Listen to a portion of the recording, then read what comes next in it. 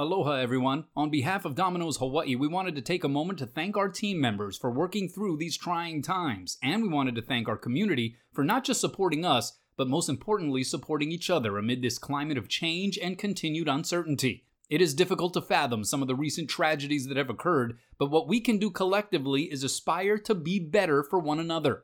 We don't want to disrupt this message by taking time to promote some meaningless special, all that can be found on our website or app. Instead, once again, mahalo for your strength and your character. And we look forward to our very special community here in Hawaii getting back to work and making the world a better place. And with that, let's talk sports.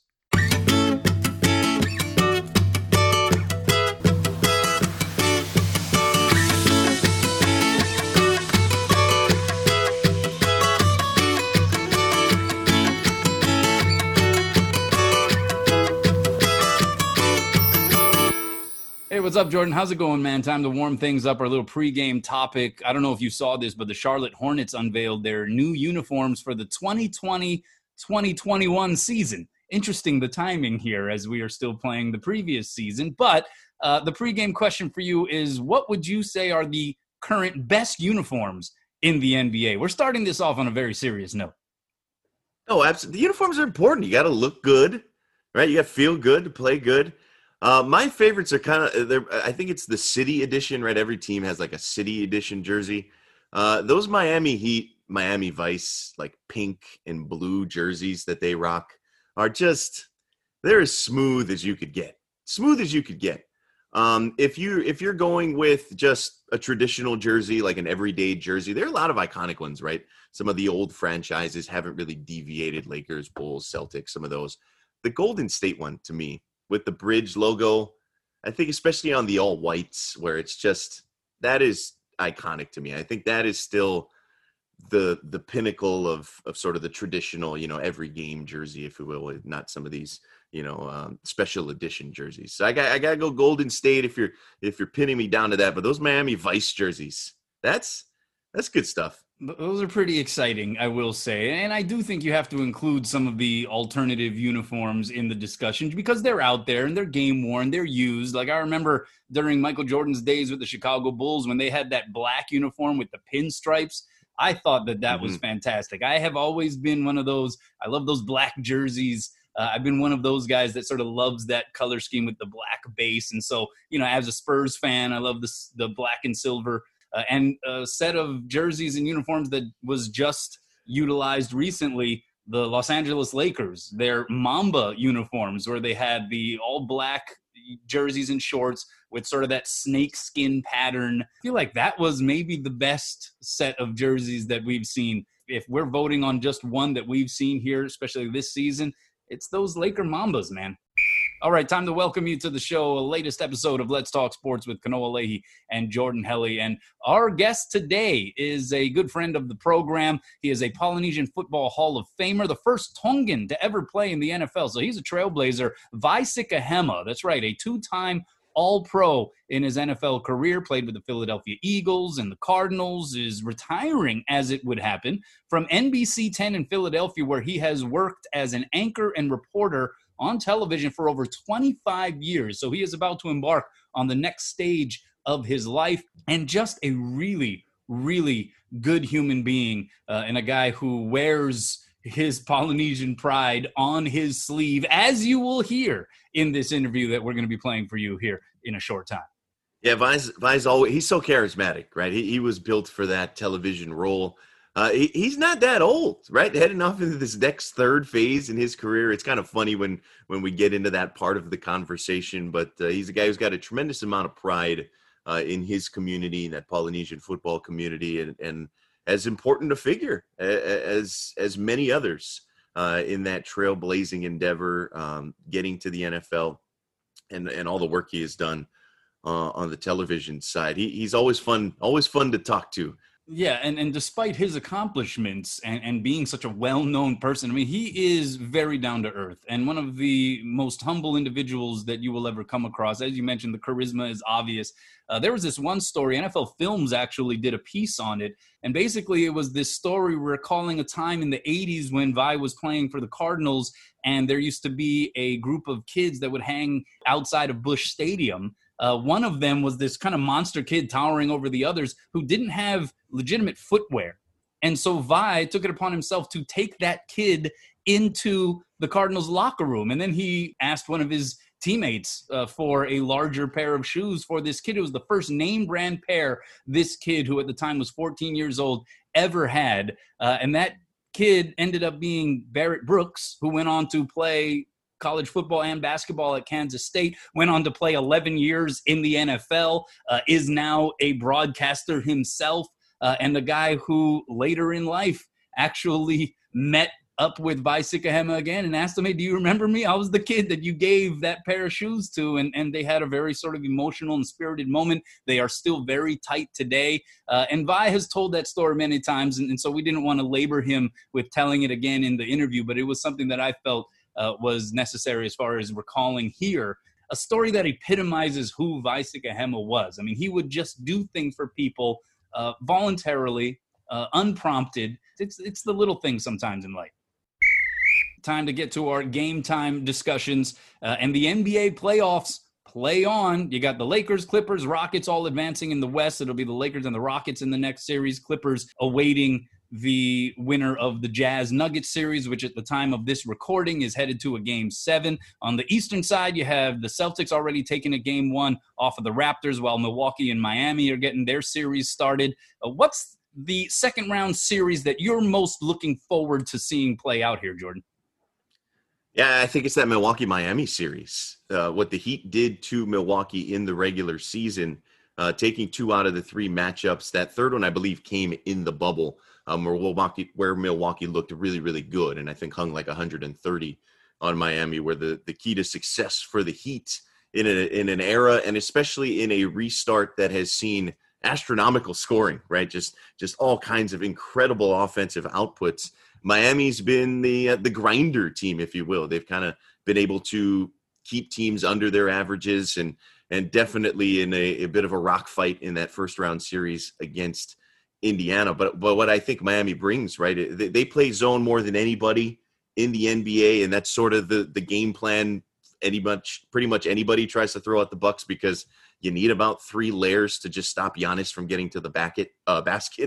And so I think Miami's sort of built that way. They're not going to be throwing out a defense that they aren't used to, and they're as good at playing zone as anybody in the NBA. So that defense, that tough-minded Eric Spoelstra squad with Jimmy Butler and the rest of the cast of characters, and sort of cast off some of those guys, they're not afraid of Milwaukee. Milwaukee, maybe a little vulnerability we saw in the Orlando series. Some of those games were a little tight going into the fourth quarter, but I think obviously their quality won out. But the team that gave Milwaukee the hardest time in the East all season was Miami. And so I think this is a great 1-5, I think, technically, matchup between the Bucks and the Heat. So that's the one I'm looking forward to, because I think Miami can legitimately give the Bucks a large scare here. Yeah, I would have said the Celtics and Raptors previously, but we actually have the privilege of having seen a Game 1 play out, and I'm starting to wonder if the Celtics have some kind of psychological advantage over the Raptors, right? They clobbered them in one of those seeding games in the bubble prior to the playoffs. The Raptors just seem to be a shell of their former selves here. They were playing very good basketball until that Game 1, and just had some awful performances individually from Pascal Siakam and a couple of other guys. You'd imagine the Raptors will bounce back and will make it a series, but it does seem like the C's have sort of established a little bit of authority in that rivalry. I would probably switch it over to the West side, and I actually think the Lakers and the Rockets is a series that I'm looking forward to seeing, because it is vintage small ball a la Mike D'Antoni versus the giants in the industry, both figuratively and literally, in the LA Lakers, right? You have that super tall lineup that the Lakers can roll out there with JaVale McGee and Anthony Davis and Dwight Howard and whoever they want to put in that front court. And then you got the Rockets, who have nobody that's over like 6'7", and they're just taking and dropping threes left and right. Can the Lakers sort of keep up with the run and gun aspect of the Rockets? Can the Rockets keep up with the Lakers on the glass, rebounding offensively or defensively? By virtue of how different those teams are, the most interesting series to me. I'm not sure if it'll be the most dramatic. You do have the Clippers awaiting the Jazz or the Nuggets. And I kind of think that that's an interesting one as well, because you have between Utah and Denver some of the young, studliest dudes in the league. Denver's Jamal Murray has gone for over 40 in 3 straight games, including 50 twice. You have Donovan Mitchell's dropping 50 burgers left and right. But these two guys are among this crop of young players. Luka Doncic would be included, who have really showed out. Luka is amazing, just absolutely amazing. What he was able to do, especially after Kristaps Porzingis went down, basically with Dorian Finney-Smith and Maxi Kleber. You're not supposed to win games against the Clippers with those guys out there. Trey Burke was terrific, sort of the little road runner running around out there, but they barely had Porzingis, right? He gets tossed in game 1. There's a debate there, and then basically didn't play the rest of the series with the sore knee, and still was able to drag the Clippers to 6 games, was still able to put up those ridiculous numbers with not a ton of star power help around him. They're playing Boban Marjanovic like significant minutes at center, and they're running pick and rolls, and he's dropping off dimes. He's as polished as any 21-year-old we've had in a long, long time. And again, he's doing that. His ability to make teammates succeed, his ability to set teammates up in proper spots on top of his ability to score, right? That's not even necessarily his best attribute, right? LeBron-esque, if you will. I think is what sets him apart from some of these other dynamic talents. And we've had a lot of them, right? I mean, we talk about Jamal Murray and Donovan Mitchell, but I think that's what sets Luka apart at that age.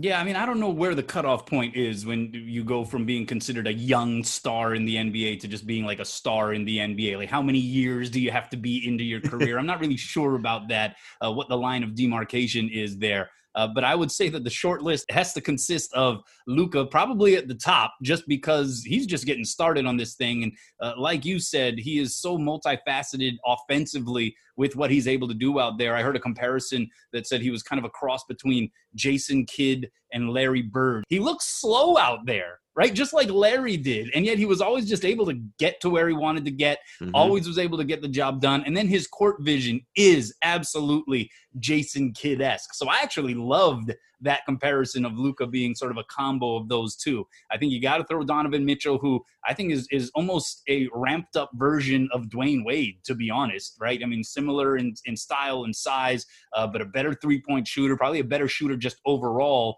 That guy is unbelievable. And then Jamal Murray, who I got to admit, I have not really seen this coming. I didn't think coming out of Kentucky that he was like that great. I thought he would be a decent, solid player, but he has turned into an absolute juggernaut. But I think the guy that we would probably pass over just because, we're focused on these playoff teams and recency bias and all this stuff, Devin Booker's got to be in there, right? And I imagine he still counts as a young and up-and-coming superstar in the league. People will ask, what about Zion Williamson? I'm not sure if we have necessarily the sample size yet to put him on that short list. Physically, he's so overwhelming, but we got to see him do it for an extended period of time. And I think the injury question mark around Zion Williamson is something that is going to have to be addressed or disproven before we, I think, decide to put Zion on the same level as a Luka, or even at this point, a Jamal Murray, Donovan Mitchell, or Devin Booker. Now, we mentioned Luka. He mixed it up a little bit with Marcus Morris of the LA Clippers in that series, with Luka insinuating that Morris may have stepped on his injured ankle on purpose in one of the games. And then the following game, which was the clincher, Morris gets ejected from it after a flagrant 2 tomahawk chop to Luka, who voiced some complaints about that afterward. Morris responded on IG by saying, quote, "Cry me a river, clips in 6. What do you think about this situation and sort of this effort? It is becoming more apparent by the Clippers to be the sort of bad boys in this current iteration of the NBA. Yeah, it's interesting to me, right? You had Montrezl Harrell with some choice words for Luka earlier in the series, and it really did seem like the Clippers almost, I don't know if it's consciously or subconsciously, realized we need to chip away a little bit at Luka, and I'm not endorsing sort of physically chipping away at him, but they did everything they can to try and get in his head, because I think they realized, oh, this dude is really good. He is really good. And they needed to try some of the little shenanigans, some of the antics to get under his skin, to try and rile him up, to try and get him out of his game, because a lot of the defense just straight up wasn't working, right? Because you've got Marcus Morris, who it's not like the first time we've seen him, try to be big chested around guys, and Montrezl Harrell for sure is a tough dude. But then you've got the Kawhi Leonards and Paul Georges, right, who don't talk much, aren't anything you would consider to be, borderline dirty or anything like those dudes, especially Kawhi, are cold-blooded for sure when it comes to being a competitor. Those guys kind of go about their business, and then they've got these other guys on the periphery. And I'm kind of curious, does this continue in round 2, whether they play Utah or Denver in that next round, or was it just specific to the fact that there was this, 21-year-old Slovenian just slicing and dicing them up, and they're like, oh man, we gotta try and check them a couple of times, and I think it was in a way kind of a sign of respect, where it's like they put a lot of effort into trying to knock Luka off of his game. Yeah, I think it's good for the NBA, though, to have sort of a team that embraces this persona of being kind of that bad boy, rigid team. It is annoying. I think that's what people will then develop a sort of love of hating a team like that, right? Because it is kind of annoying to see guys like Pat Beverly popping off a little bit, like as if, all of a sudden you get teamed up with Kawhi Leonard and it's like, oh yeah, we've been doing this the whole time. It's like, no, now you got Kawhi. And so that just sort of changes the whole paradigm. And I think that's good for sports. You got to have the villain, right? It's just like pro wrestling. You got to have the baby face, right? Easy to root for, good guy, so to speak. And you got to have the villain. And I think the Clippers are setting themselves up to be that villain. I mean, we're talking about the Clippers here. The Los Angeles Clippers, who have about as non-enriched a history in the NBA as any franchise, and yet here they are, that swagger that they now suddenly have, and they're trying to plug in some of that toughness, and it's interesting. It's going to be fun to watch and to see how it plays out here in the playoffs. We switch over to the football field, and Fitz tragic for Fitz magic. Miami quarterback Ryan Fitzpatrick appears to be taking some time off from the team after the passing of his mother. It was an emotional scene at Saturday's team scrimmage as head coach Brian Flores and Fitzpatrick walked off the field with an arm around each other. As for the football side of things, the season is scheduled to start in less than 2 weeks, Jordan. You have Tua Tagovailoa and Josh Rosen, basically the two guys next in line. How would you approach the QB position if you were Flores and the Dolphins brass here under these circumstances? It's tricky, right? And they say they're not sure if Fitzpatrick will be available for week 1. As you point out, it's less than 2 weeks away from NFL football here, as crazy as that is to say. Brian Flores has done such an incredible job of building a locker room culture with a franchise that has been a bit in turmoil, with a franchise that seemed like it was very much tanking to get a Tua Tagovailoa type of quarterback, trading away young stars, trading away Minkah Fitzpatrick early last season to the Pittsburgh Steelers. And then at that point, it really seemed like, okay, yeah, they do not care, right? They're throwing this season to the wind. And then all they did was go out and play tough against everybody week in and week out. And so I give so much credit to Brian Flores, right? Being able to build that sort of competitive culture while also guiding along a roster that wasn't quite where you would want it to be competitive in the NFL. And so now they're in a situation, right? It was an ideal situation. Ryan Fitzpatrick, wily veterans, won a lot of games in this league, has won a lot of games for that team with a lot of gravitas in that locker room. You let him start the season, maybe play it out. You allow Tua Tagovailoa to grow into it. Let the hip heal however necessary it is to keep healing that. And now that gets ripped up, right? Now you're at a crossroads. If Tua is healthy and he has done everything in camp, you kind of got to get this one right. I think he's got to be your guy. If I'm Brian Flores, I think he's my guy week 1 if he is healthy. And now there is a little bit of built-in excuse, right? It's like, hey, we don't feel quite ready yet. Still a little bit more physically for him to get ready. You could use that as the excuse to start Josh Rosen. But I think if all things are considered and Tua is ready to go, I think he's got to be your guy if Fitzpatrick isn't back by then. Yeah, that's a big if. They have to be absolutely sure and convinced that Tua is good to go for a game-ready situation in his rookie NFL year, right? Without a preseason, without some of those game representative reps. I think that's the scary part in this is even if you go with Josh Rosen, if he starts stinking it up and you have Tua Tagovailoa there and all of the reports from camp, including comments from coaches and other people involved with the organization are saying that Tua looks good and is good to go and everything seems like he's fantastic, then that fan patience is going to run real thin real quick. And then you start talking about the media pressure and some of the outside noise here and potentially changes the expectation. And so you're right. The Dolphins have to get this right. Is it worth it to put Tua out there, even if he is the best option at this point, without a preseason, without some of that traditional run-up? Are they putting him in harm's way? And that would be part of my concern because I just want to make sure that they do right by Tua under these circumstances and don't put him out there in a situation where they are putting him in any way at risk. All right, well, you were talking about the Dolphins maybe tanking for Tua last season. At least that was the initial appearance. Are the Jaguars tanking for Trevor Lawrence? Well, Jacksonville's doing some tanking things. They just waived running back Leonard Fournette. They tried to trade him, at least according to comments from the coaching staff. They got absolutely no takers for him. It's been up and down for Fournette. Certainly, injuries have been an issue, some locker room stuff. But there's no denying the kind of work and labor force he has provided for this team. His 666 rushing attempts over the last 3 years ranks fifth most in the NFL. So are the Jags just tanking for Trevor Lawrence, in your opinion? It seems that way. It sure seems that way, whether they like Trevor Lawrence, Justin Fields, Trey Lance, whoever they like at the top of the draft.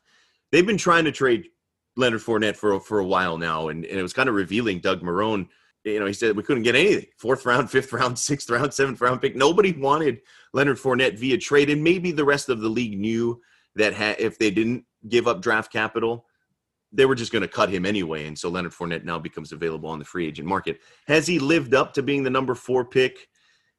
I don't know. He's been a workhorse for sure, right? They have run him just about as much as anybody in the league, and that includes the Zeke Elliott's and the Christian McCaffrey's. Of course, McCaffrey drafted, 4 or 5 spots behind him, has been far more successful production-wise, and I think there are a few options that were drafted lower that the Jaguars would maybe like to have a do-over with. It's not like he's been a bust, but he hasn't necessarily equated to winning.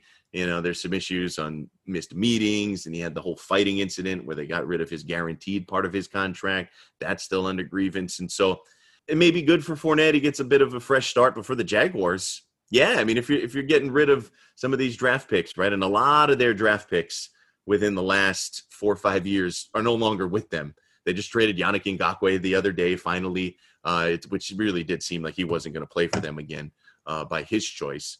And so I don't know if they have the Brian Flores type of locker room that we were praising just previous to this with Doug Marrone there, but they're going to give it a shot to try and cobble something together with Gardner Minshew leading the way, slinging it all over the place. But it really does seem like that 2020 is a wash for them, and they'll take the best draft pick they can get. It does seem surprising that nobody would want to trade for Leonard Fournette, even if supposedly Jacksonville was dangling him out there for a not so huge return. I'm just not sure how believable and viable that is. Like, somebody would trade scraps for Leonard Fournette, right? I mean, hey, look, Leonard Fournette is a workhorse, but he's a little bit of that Leroy Horde cut, right? Who once told his coaches, if you need a yard, I'll get you 3. If you need 5 yards, I'll get you 3. Like, Leonard Fournette is that kind of running back. Unfortunately, he has dealt with some injuries, but I can't imagine that there are no takers for Leonard Fournette in a trading scenario. So that's surprising to me. But you're right about the Jacksonville Jaguars. How's this stat? Their last 7 top 10 picks, their last 7 top 10 draft picks are no longer with the team.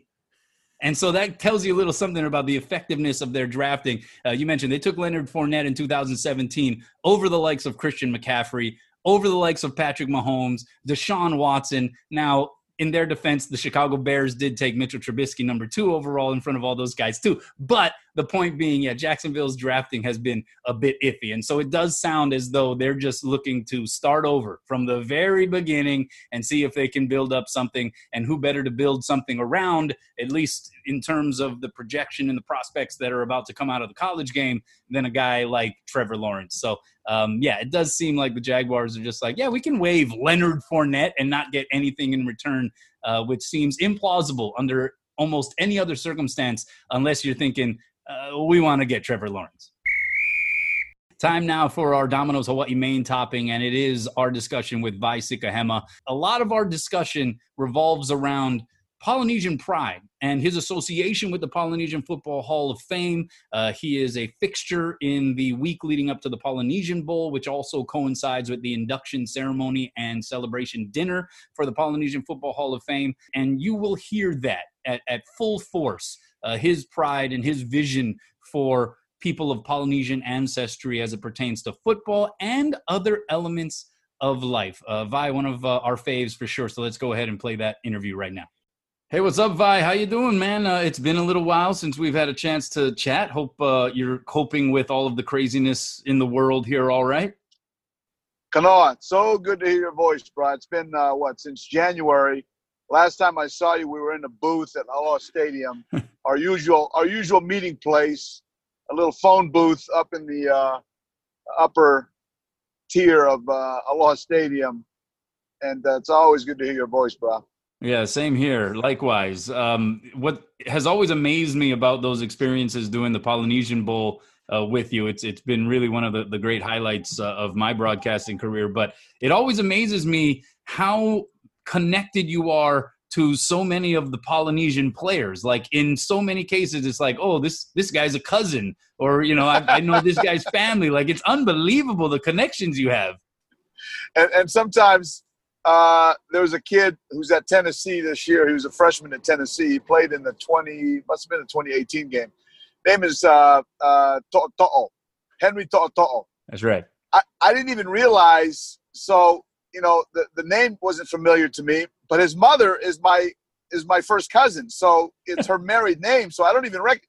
But I see her at PCC, and I said, "Hey, what are you doing here?" She goes, "Oh, my son is playing in the game." I go, "Who's your son?" She goes, "Oh, Henry."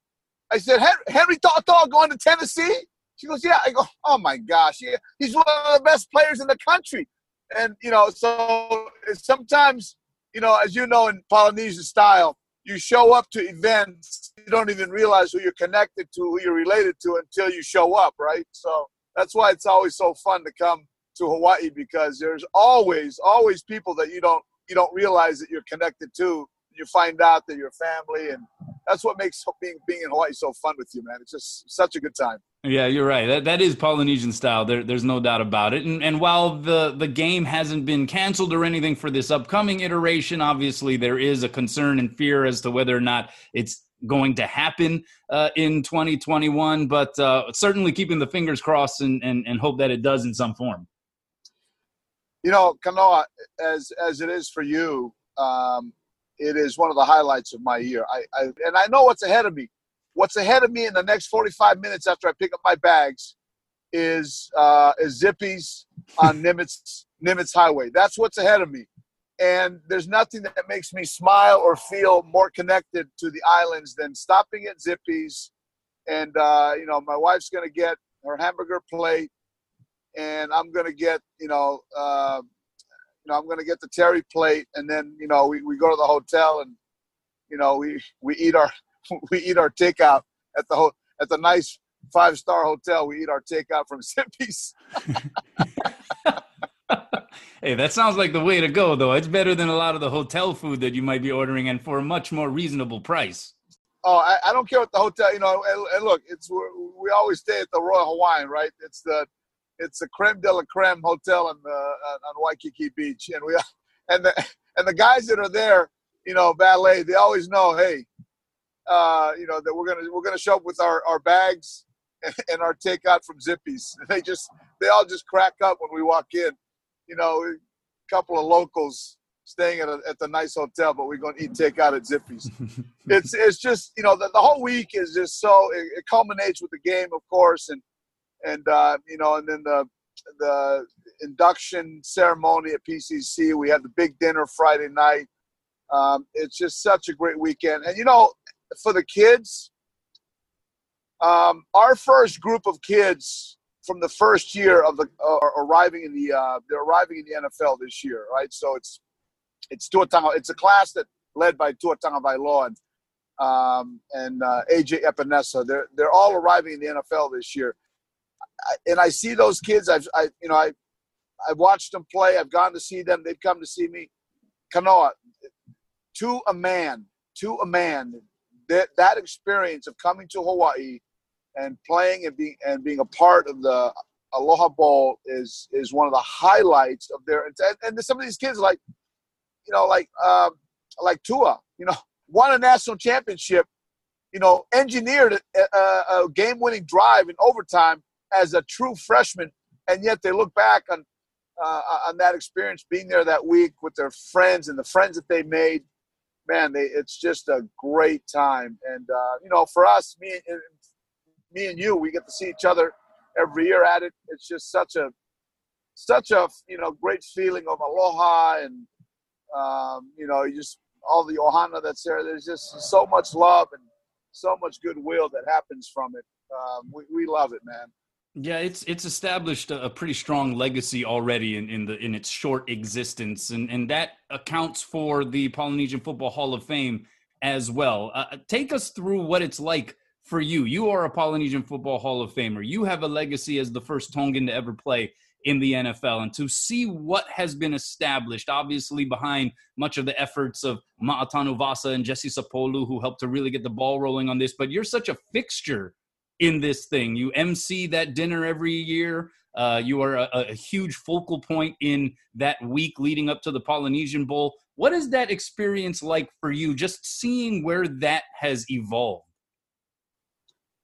Come on, there's just so much pride in our community. There's just so much pride and so much love. And the things that we love, we're passionate about. We're passionate about family. We're passionate about food. We're passionate about football.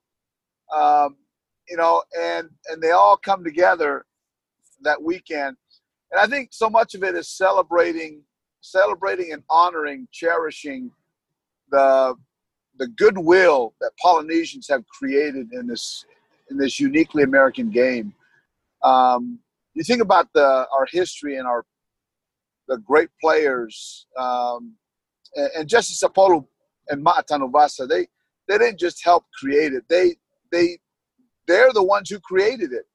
We reached out and got some help from some guys who had business acumen and who knew how to put together the business model. We didn't know how to do that, but we did, and we reached out. And, we have access because we played football. We have access to the people like that. Phil Hetu and Kevin Kaplan and those guys who are already running the Black College Football Hall of Fame, and they already run the Navy SEALs Foundation. And so this is the work that they do, and they helped us put it together. But really, the driving force is Ma'a and Jesse, and it couldn't have been more appropriate that those two guys are UH guys, right? I mean, quite honestly, with all the legacy of Polynesian players that we have at USC and and as far east as Notre Dame, and we have guys who are playing all over the country, but really it needed to be two guys from UH. That's the truth.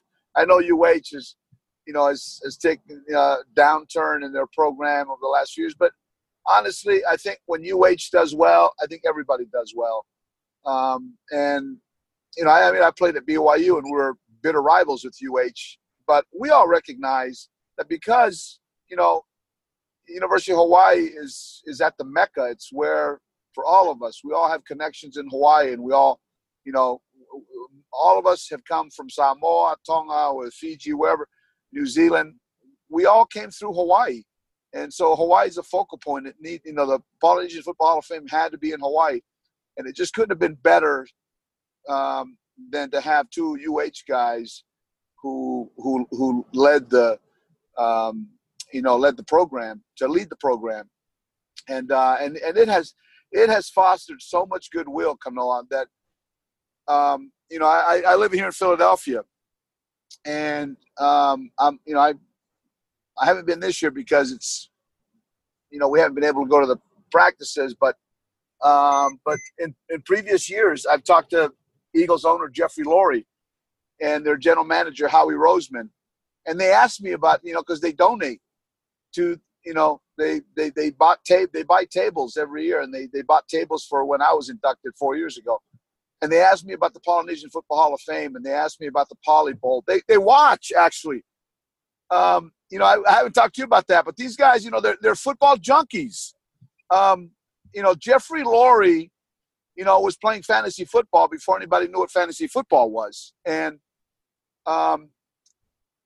so he made his passion for fantasy football come to life, and then bought himself a real team, but they're football junkies, and they watch that game because they know that they're going to get players on their team from these games, and they want to know, they want to see them in high school before they get to college. They want to see them, when they were just kids. But they talk to me about the Poly Bowl. They talk to me about the experience, and they want to know what it's like for the East Coast kids and kids from the Midwest, what it's like for them, because these guys, they come to Hawaii. They come to Hawaii and they live big in Hawaii when they come. But they want to know what it's like for kids who are in the inner cities. What's it like for them to come and experience your culture? They're so interested in that because they know what our culture does. The other thing that speaks to, Kanoa, is they have the most profound and the deepest respect for our people. And, I know it's their wish. It's their wish. I mean, they can't line up 53 Polynesians on one team, but they literally wish that all of their players had the kind of heart and not just the heart for, playing tough football, but the kind of heart where, they're soft off the field. The kind of guys that are just really, they love that about Polynesian players. They love the warrior players who off the field are just, soft as marshmallows, and that's that. This because you've covered, you've been around, Polynesian athletes for years and years, but they know that, and these guys don't get in trouble. They rarely get in trouble. Every now and then, look, somebody gets a brush with the law. That happens. But by and large, most of our guys are upstanding. They're easygoing. They do charity work in the community. They don't get in trouble. They're just good team players, and they're great in the locker room because their teammates love them. Their teammates love Polynesian players. They're just fun-loving, and they never cause trouble. So at any rate, that's just why our week is so important, because we have to celebrate that. We have to encourage that, and because these kids that are coming up, they're in high school now. It's better to teach them now and help them now. Help them see what it's like. You know what? You can be the baddest, toughest dude like, Jesse Sapolu and play, in all these Super Bowls and win, 4 or 5 championship rings. But you know what makes Jesse? You and I know this because, we've known Jesse for, 30 plus years. What makes Jesse Sapolu Jesse is just how kind he is. It's just, what a good, kind person he is. That's what makes him Jesse Sapolu. Hey, everybody can be tough and then, slap people around on the beach when they, all that nonsense. No, what makes Jesse Sapolu is, guy opens doors for people. He, it doesn't matter who you are. It doesn't matter to Jesse who you are. He'll stop and talk to you, and he'll visit with you. If he's met you once, he'll remember you, and he'll know your name, and he'll know your family, and Ma'a Tanubasa is the same way. Ma'a Tanubasa is coaching at his alma mater, and Ma'a is just as nice. Ma'a is as nice a person as you will ever meet, and it's hard sometimes. for people to understand how these guys can be so nice, so kind, right? You know what I'm getting to. And they get on the field and they will rip your heart out with their bare hands. Avai, I think that's the beauty of what has evolved, right? The Polynesian Football Hall of Fame kind of honors the past. The Polynesian Bowl celebrates the future. What do you see the future for Polynesian players or Polynesian individuals in the game? I think we're seeing it more and more where folks of Polynesian ancestry are getting a legitimate shot at quote unquote, leadership positions within the football hierarchy, whether it's guys like Tua and Marcus Mariota getting starting quarterback jobs in the league, whether it's guys having success as college head coaches, a Kenny Niumatalolo, a Kalani Sitake at your alma mater there in BYU. I think that's something that is continuing to grow, getting guys in those decision-making positions, not just sort of sidelined to the trenches or sort of in the background, but guys in leadership positions, which I'd imagine is something that you've got to take pride in and something that we'd love to see even more of. One of the themes that I have when I talk to kids, and especially the high school kids, but I say this to the college kids, and it doesn't matter whether we're at Alabama or we're talking to kids at junior colleges. One of the running themes that I always say to them is, don't work for football. Don't work for football, because football is like a jilted mistress. When football will break your heart if you rely on football. But if you make football work for you, football will be the gift that keeps on giving. But here's what's going to happen. We haven't gotten there yet, and but we're behind the African American community and this. But you know what? And rightly so. They've been in the game much longer than we have. And, they have, 70% of the league, I think, is African-American. We have a much smaller piece of the pie, but we still have a piece of the pie. And that piece of the pie that we have, part of one of the reasons why we exist is to make sure that piece remains with us, and that we cherish it and we honor it, and that we take care of the piece of pie that we have. So in coming years, what do I see in the future? I see guys working in the front office, but we need guys to be smart in the classroom. We need guys with business degrees and law degrees. There's a kid who went to BYU from Laie, Kahuku High School, named Mark Atuaya. Never got to the pros, but he got his degree at BYU, and he's coaching. He coached at BYU running backs, and he's now with Bronco Mendenhall at University of Virginia. Now, why do I bring him up? I bring him up because Mark Atuaya got a law degree at BYU. BYU is a top 40 law school. Marky Atuaya, when he finished at BYU, he floundered. He was valeting cars at a local hotel in Provo, and then he came back to Laie, worked at PCC. I don't know if he was Dancing Night Show, and he was married and had 2 or 3 kids, just floundering. He decided to get his life in order, get his degree. He got it at BYU Hawaii, and then he applied to it, and he got into BYU Law School. The reason why I bring that up is that it's significant. And I've been telling Marky for years, Mark, don't stay in the coaching business. We need you. You have a law degree.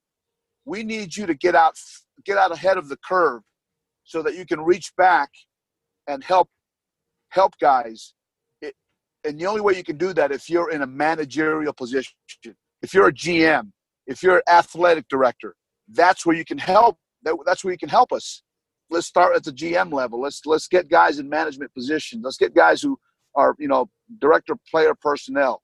Keep working towards that, and we'll get there. It'll take some time, but we can get there because we have so many guys, and we're so well respected in the football community. People who love football, who know football, they know our history and they know our people. They know who we're about and what we're about, and so that's my goal, that's my hope, and my dream, really, for all of us, that we see that day come to fruition. And then, of course, you need guys to cover those athletes or guys in leadership positions, right? And you kind of took that mantle. Kind of wild to already think that this chapter may be coming to an end, right? As a TV anchor, I understand that retirement is on the horizon, but what kind of pride did you take? That even that role that you had was a bit of a trailblazing one, as a Polynesian man, as a Tongan man, working in a major city on broadcast news. What do you recollect on your career as you kind of transition into the next phase? I was horrible in school. I tell these kids to work hard in school. And the other thing, I guess, in part of my sermon to them is, look, you don't have to be the smartest one in school either. Because there's a lot of smart people in school who don't have drive, who don't have work ethic. I had work ethic, but I wasn't very, maybe I was like some Polynesian kids who just didn't do very well in school. And honestly, quite honestly, part of that had to do with the fact that we immigrated when I was 7. They didn't have an English as a second language program in the schools. Nobody had even thought of it. So I sat for the first 2 or 3 years that I was in public school, and not knowing what was going on. So as a result, my academics was, lagged behind, and I never really caught up, because by the time I got to high school, the high school coaches were just interested in making sure that I was eligible. So they passed me along and got me in classes where where coaches were teaching the classes, and they can just, I didn't have to take the test. And if I came home with if the homework was late, it's all right, don't worry. And so I was kind of passed along, but I got to the NFL, and you know what? There's a gene that all Polynesians have. We have a survival gene that is so strong, and you guys know what I'm talking about. Polynesians will figure ways out wherever they go. They'll figure out how to make a living, and I figured out how to make a living just because, you know what? I can talk.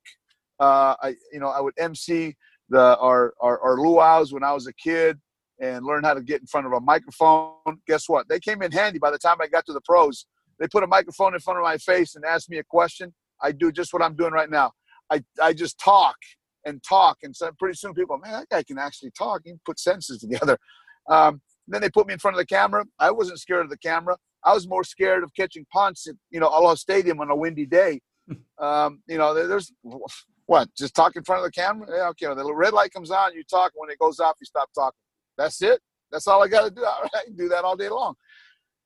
The point is, we can figure out ways. We can figure out how to navigate ourselves in whatever areas we get into. I figured it out in media. And I will turn 50. I just turned 58 earlier this week, so this was a good time for me to walk away from television. I've done everything I wanted to do, and plus I wanted to come back. Start heading out west. We didn't want to retire here in the East Coast. We don't have any family here. We have tons of friends, but our kids are all out west. What I hope will happen in my life, I feel like I've still got 20, 30 years of good tread on my tires. I know this. I'm, for the next year, I'm probably just going to play golf, sleep in, maybe get fat. Or, you know what? Or the other thing I might do is I might come to Hawaii and just go, get a little piece of land up in the mountains and, just, hunt wild boar and, live off the land. No electricity, just fish, make poi. Well, he can't make rice, yeah, because he can't plug in his rice cooker. So got to figure that out. But yeah, bro, that's these are my ideas for my future, bro. That's what I spend my nights doing, thinking about stuff like this. I think you can steam the rice on top of the fire somehow. I think you can pull that off. You just got to make sure that you allow yourself to still participate with the broadcast of the Polynesian Bowl, even if you're living in the mountains. Like, you can come down with the full beard, you can come down unkempt, but we need you on that broadcast, buddy. Bro, you know who I just described to you? Falaniko Nonga. I think Falaniko's like living in American Samoa on a mountain someplace, and I think he's doing exactly what I just told you, bro. Unreal. That's my boy too from St. Louis Cardinal days, man.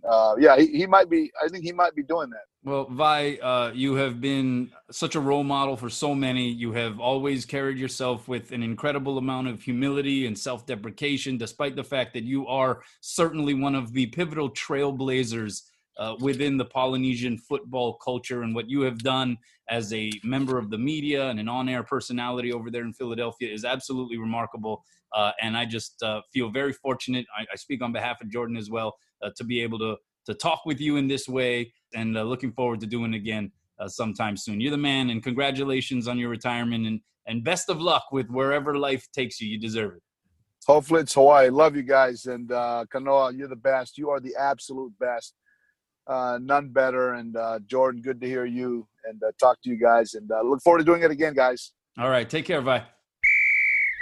All right. Time for our post-game Best and Worst, brought to you by Waste Pro Hawaii, Maui's premier full-service refuse company, offering various sizes of dumpsters and roll-off containers for commercial construction and residential use. Family-owned and operated with over 40 years of service to the Maui community, Waste Pro Hawaii is committed to customer service and responsible waste management. You can visit wasteprohawaii.com for services information. And let's get to our first best. What is yours, Jordan?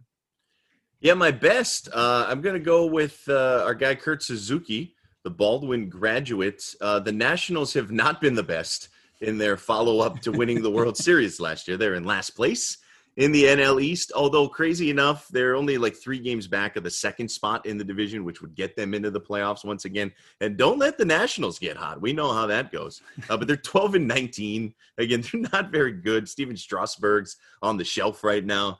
Trying to get healthy, but Kurt Suzuki quietly hitting 286 on the season. The dude turned 37 in October and has an 11-game hitting streak right now.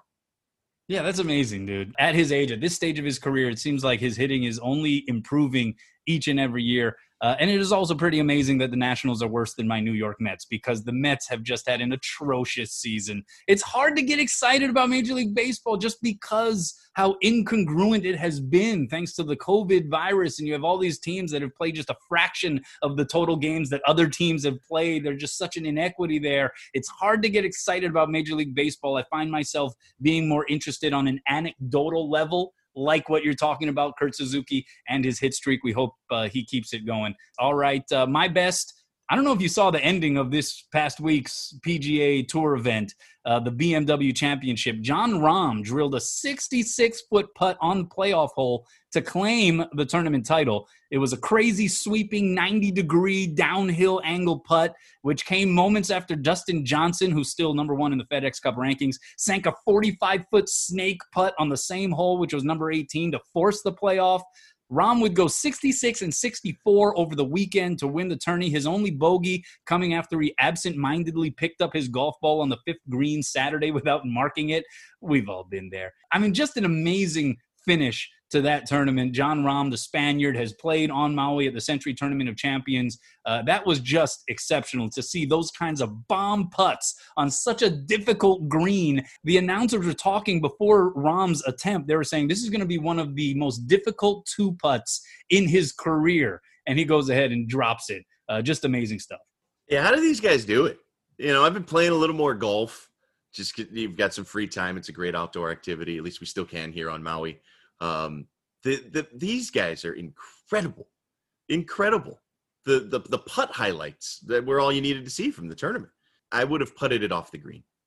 Oh my gosh. It's one of the most thrilling finishes to a golf tournament that I've ever seen. And I don't want to hear it from you, Mr. Multiple Holes in One. All right. I don't want to hear it from you. That's the best way to not putt.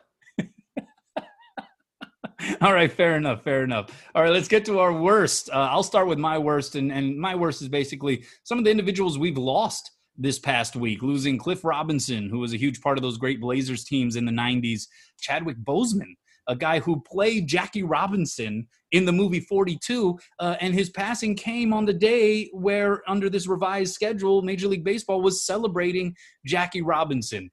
Also a guy who played Black Panther, and so I think LeBron James was among those who pointed out we lost the Black Mamba and Black Panther in the same year. Bleep 2020 for sure. We also lost a pair of college basketball coaching legends, Lute Olson and John Thompson. Olsen coached at Iowa and Arizona, where he won a national title in 97 with Miles Simon, Mike Bibby, and them dudes. Also coached countless notables, Steve Kerr, Richard Jefferson, my man Corey Williams, who we're looking to get on the podcast in our next episode.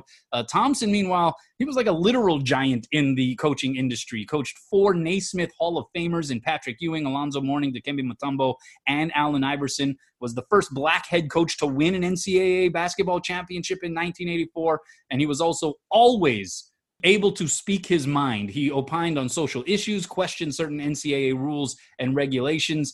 He was not a guy who held back. So my worst is the sad news of all those individuals and their passing. But it also allows us to recall the impact that they had, which is sometimes a great thing as well. All right, so hopefully your worst is a little lighter hearted. Come on, Jordan, do it for us, baby. Mine's is definitely more flippant, without a doubt. It is maybe no less encouraging, or no more encouraging, I should say. But Oahu has undergone a surge of COVID cases. I think that's no secret to those here in Hawaii, even those on the mainland who pay attention. And so they've rolled out this great plan, right? We're going to test like 60,000 people in 12 days. And it's the Surgeon General was in Hawaii. And it was like, all right, okay, yeah, all right, this sounds like a good course of action. Except labeling may have been a bit of an oversight. It was just in the news where they're encouraging over 1,000 people who took tests over the weekend to get retested because of mislabeling. Apparently, they didn't label the samples correctly, and they just have to throw them out. And so it's just, if you were looking for some encouragement, my encouragement level went way down. It's like they forgot to label them. What they didn't write the guy's name on each little sample. Like, what's going on? Yeah, that's really disheartening. This is just a difficult process, and it hasn't helped that some of the things that we have attempted to execute to improve the situation, like what you're talking about, haven't gone so well. So we hope for the best on that front, that things turn around and look a lot better, really across the state, but certainly on the island of Oahu. That's our best and worst, brought to you by Waste Pro Hawaii, Maui owned, Maui operated, for Maui's people. Thanks once again to Vai Sikahema for joining us. Hit us up on Twitter if you have any comments, at Kanoa Leahy, at Jordan Helly, at TalkSports 808. Jordan, until next time, have a good one, bro. Have a good week, man.